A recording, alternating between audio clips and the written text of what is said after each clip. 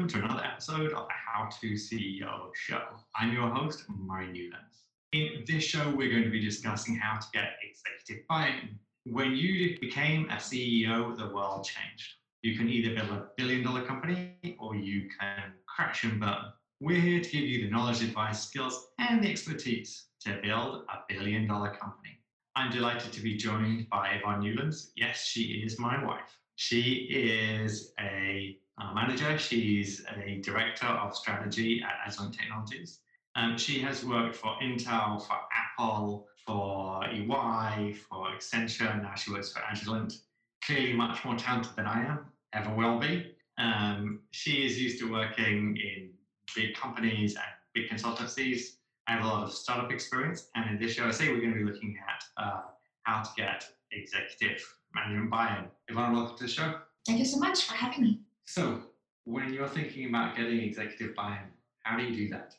It's interesting how I do it a little bit differently. And when I was part of the consulting firm, so advisor to the companies, and I would need to get the buy-ins from the clients, the executives, and also being here with Agilent, so I need to get executive buy-in from within the company. So I think slightly kind of different approaches, but I think overall you need to have a personal connection with the person and really understand the problems, the pain points they're experiencing, and what they want to achieve, be it their personal goals as well as the business goals. Really building kind of that knowledge and awareness around that. And ultimately, when you want to get buy-in from them on the proposal you're putting together, you want them to feel like that's their proposal as well.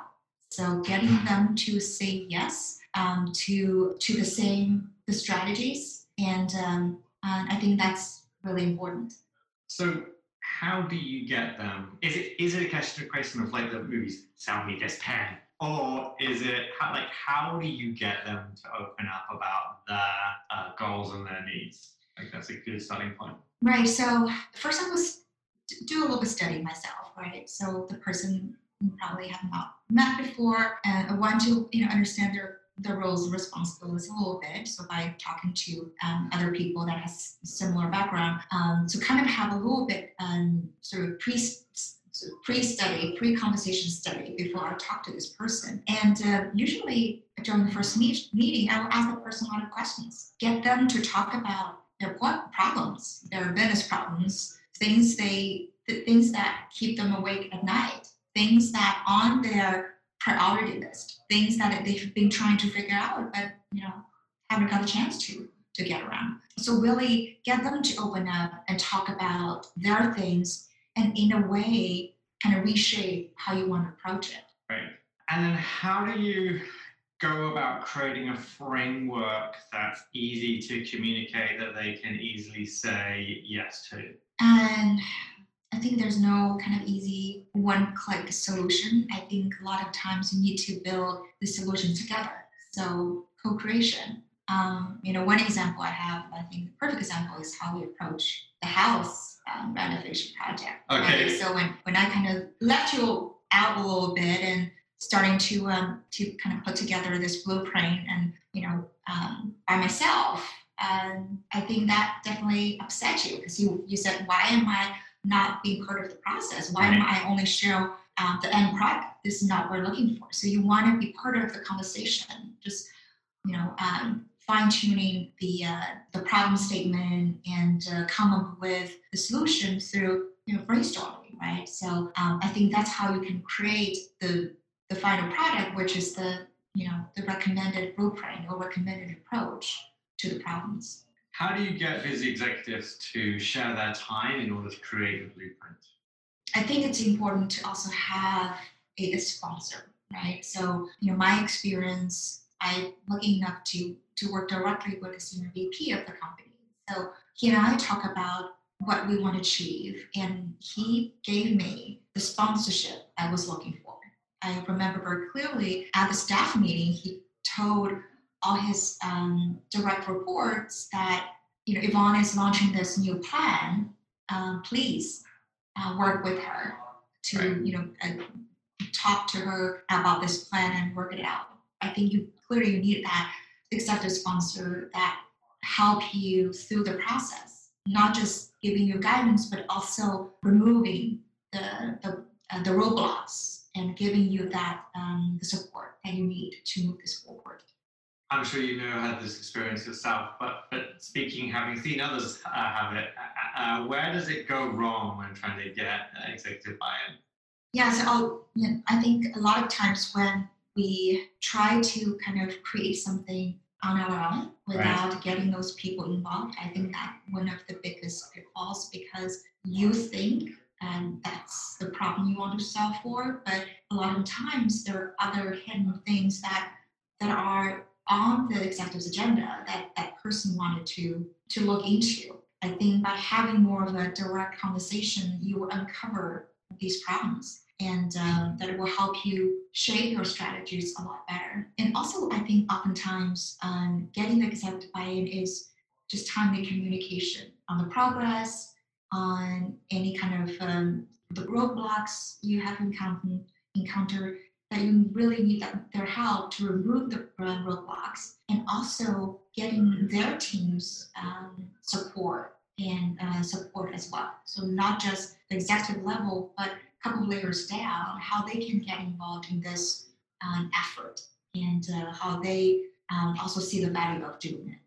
And what about the theoretical scenario where an executive comes at a problem and you just think their approach to solving the problem is wrong? Like not necessarily within the current company, within the broader spectrum. When the perhaps the executive has had a history that has worked in one solution, but probably won't work in the solution. How do you help them see a bigger solution?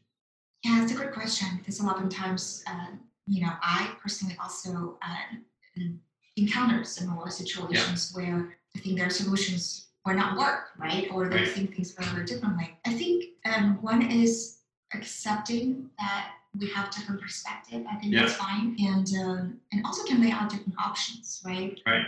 In a way, the options I lay out, I would articulate kind of pros and cons, and also make it more relatable, not just kind of high level fluffy stuff, but also what's the impact going to be on the bottom line? What's the impact going to be on other operational metrics or financial metrics to make it more real for the person to look at? Really kind of putting together, in a way, the business case, right? To understand the ROI and also and providing kind of the bigger picture in terms of how it will connect to other pieces of the strategies. I mean, by presenting this kind of more complete picture to that person, hopefully that person can internalize it and change his or her perspective. But I think we're always going to be cases where people holding different points of views and people holding different perspective on things. And towards the end, it's going to be a person, a top level executive that can make the decision, right? And also depends on the organization. If it's organization, a consensus-driven organization, you may have to all sit down and lay out everyone's kind of pros and cons to this approach and to talk it out and come to a decision. If there's one person that can make the decision, then we just need that person to decide.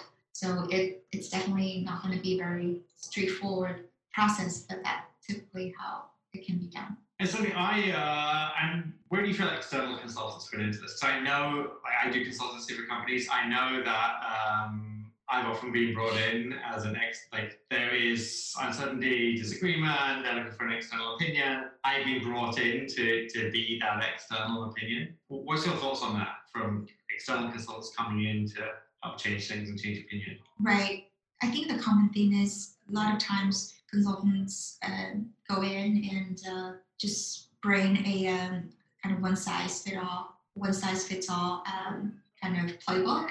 That would not cut it, because customers and clients, they would come back to you say, our business is different, right? So I think rather than bring a playbook to solve the problem, I think start with questions, start with better understanding of the business. business. I think the clients know their business better than you do. So really from there, try to connect dots on what the things that could be better, and bringing some examples and kind of case studies from external people. But that, I think, again, that's just for reference. It's for inspiration. It's not something, we're not saying, oh, you need to follow that. 100%.